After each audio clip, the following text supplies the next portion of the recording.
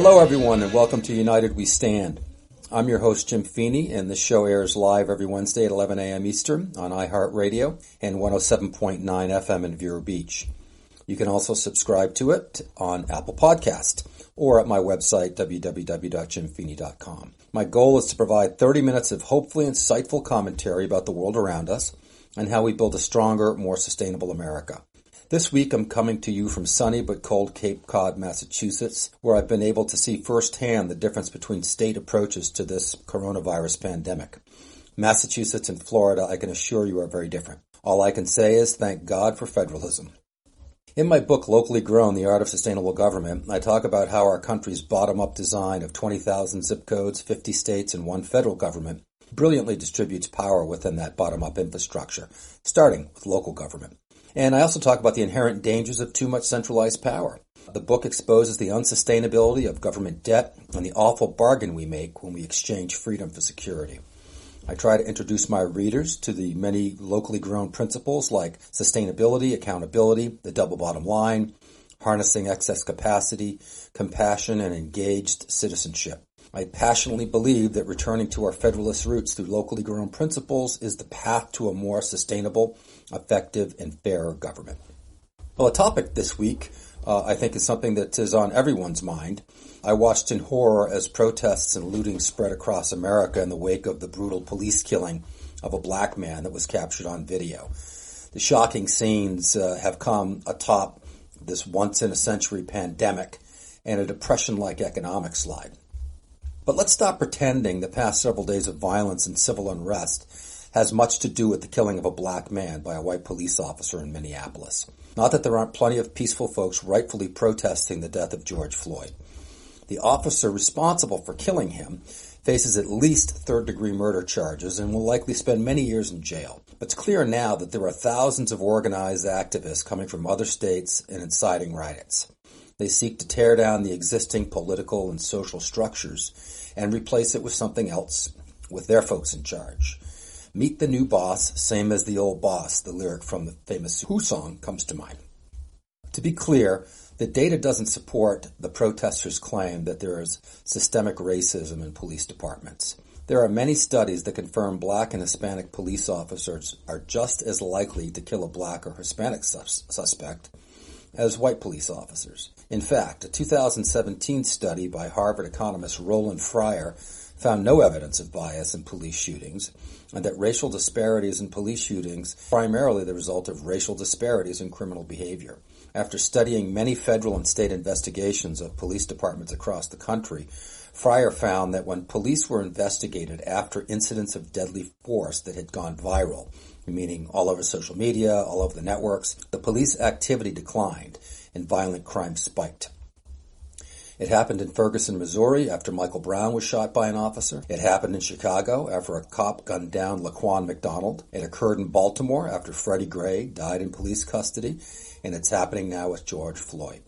The police effectively pull back. They don't stop doing their jobs, but they become less proactive and curb their interactions with civilians.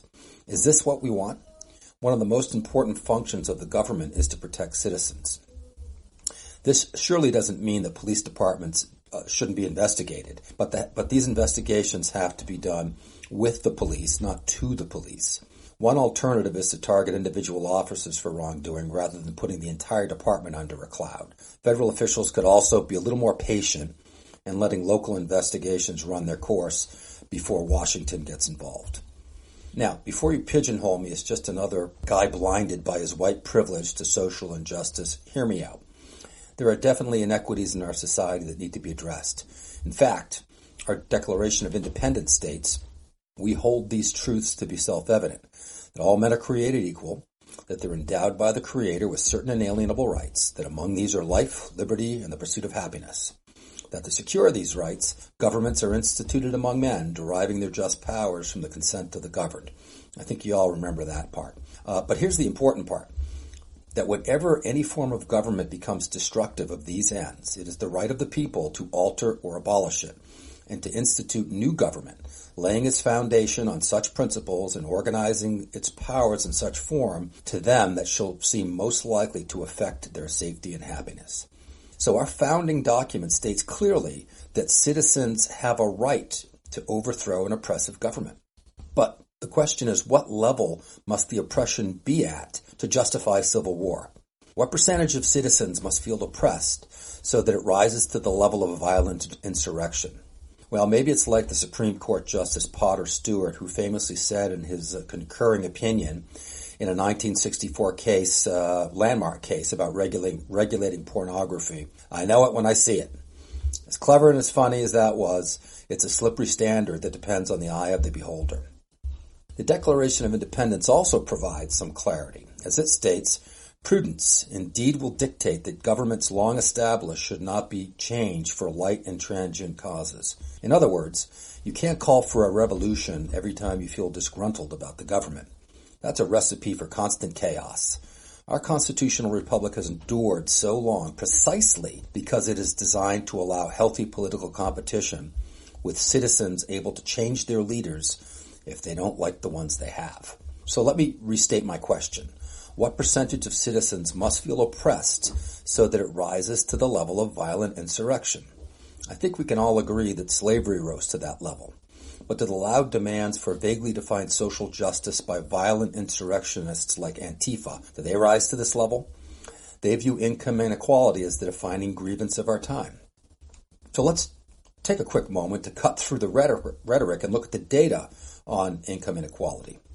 In his 2015 book, The Economics of Inequality, French economist Thomas Piketty describes how persistent income inequality creates long-term damage to societies and ultimately becomes unsustainable.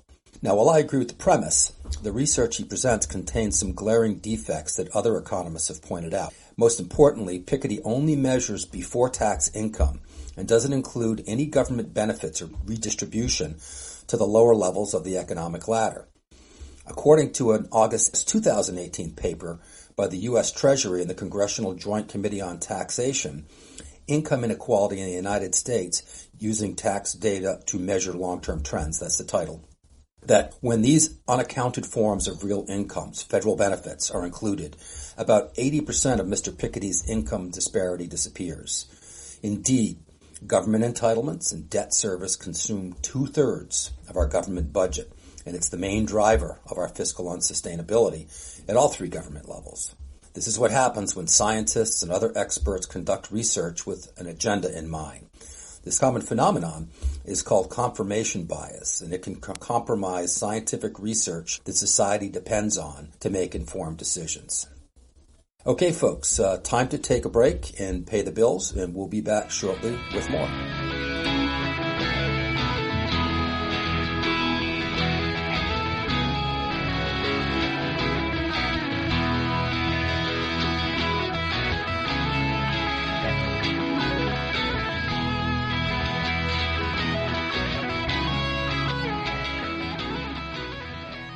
Welcome back to United We Stand. I'm your host, Jim Feeney.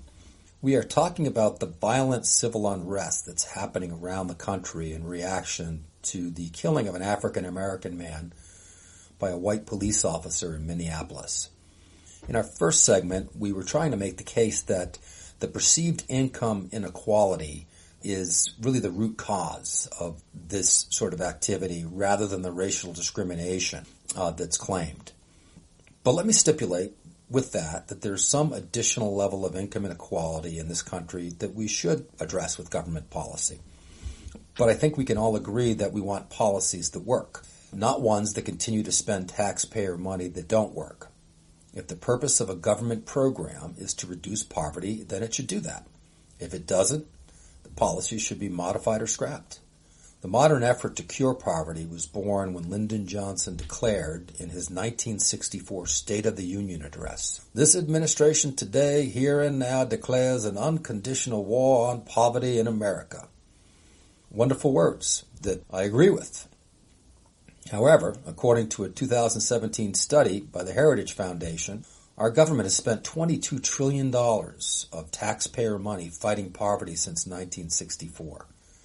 This spending, which, by the way, does not include Social Security or Medicare, is 3 times the cost of all military wars in the United States since the American Revolution. Think about that.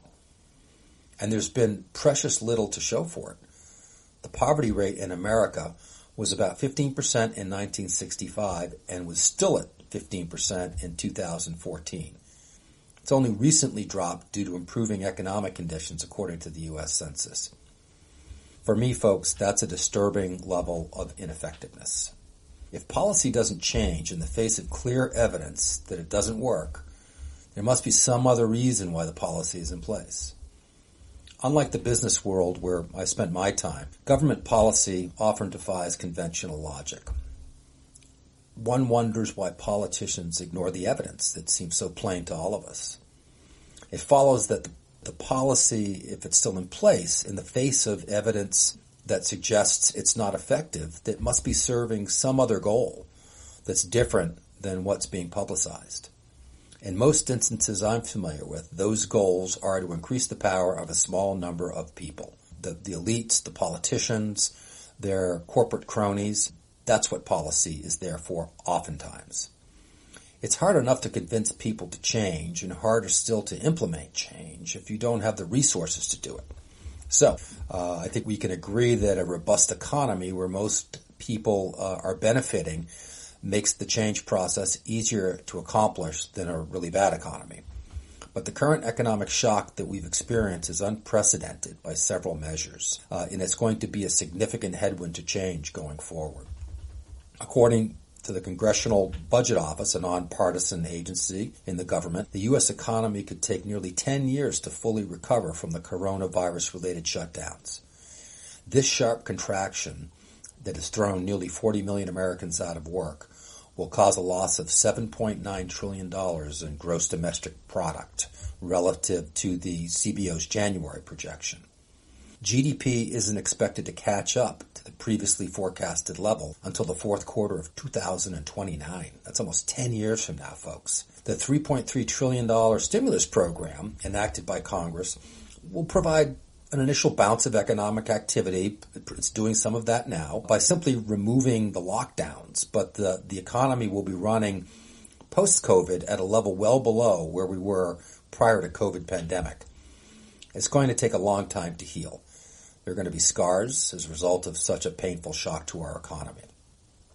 So, when does a nation reach critical mass, a point when citizens conclude that things are simply spinning out of control and something different is required?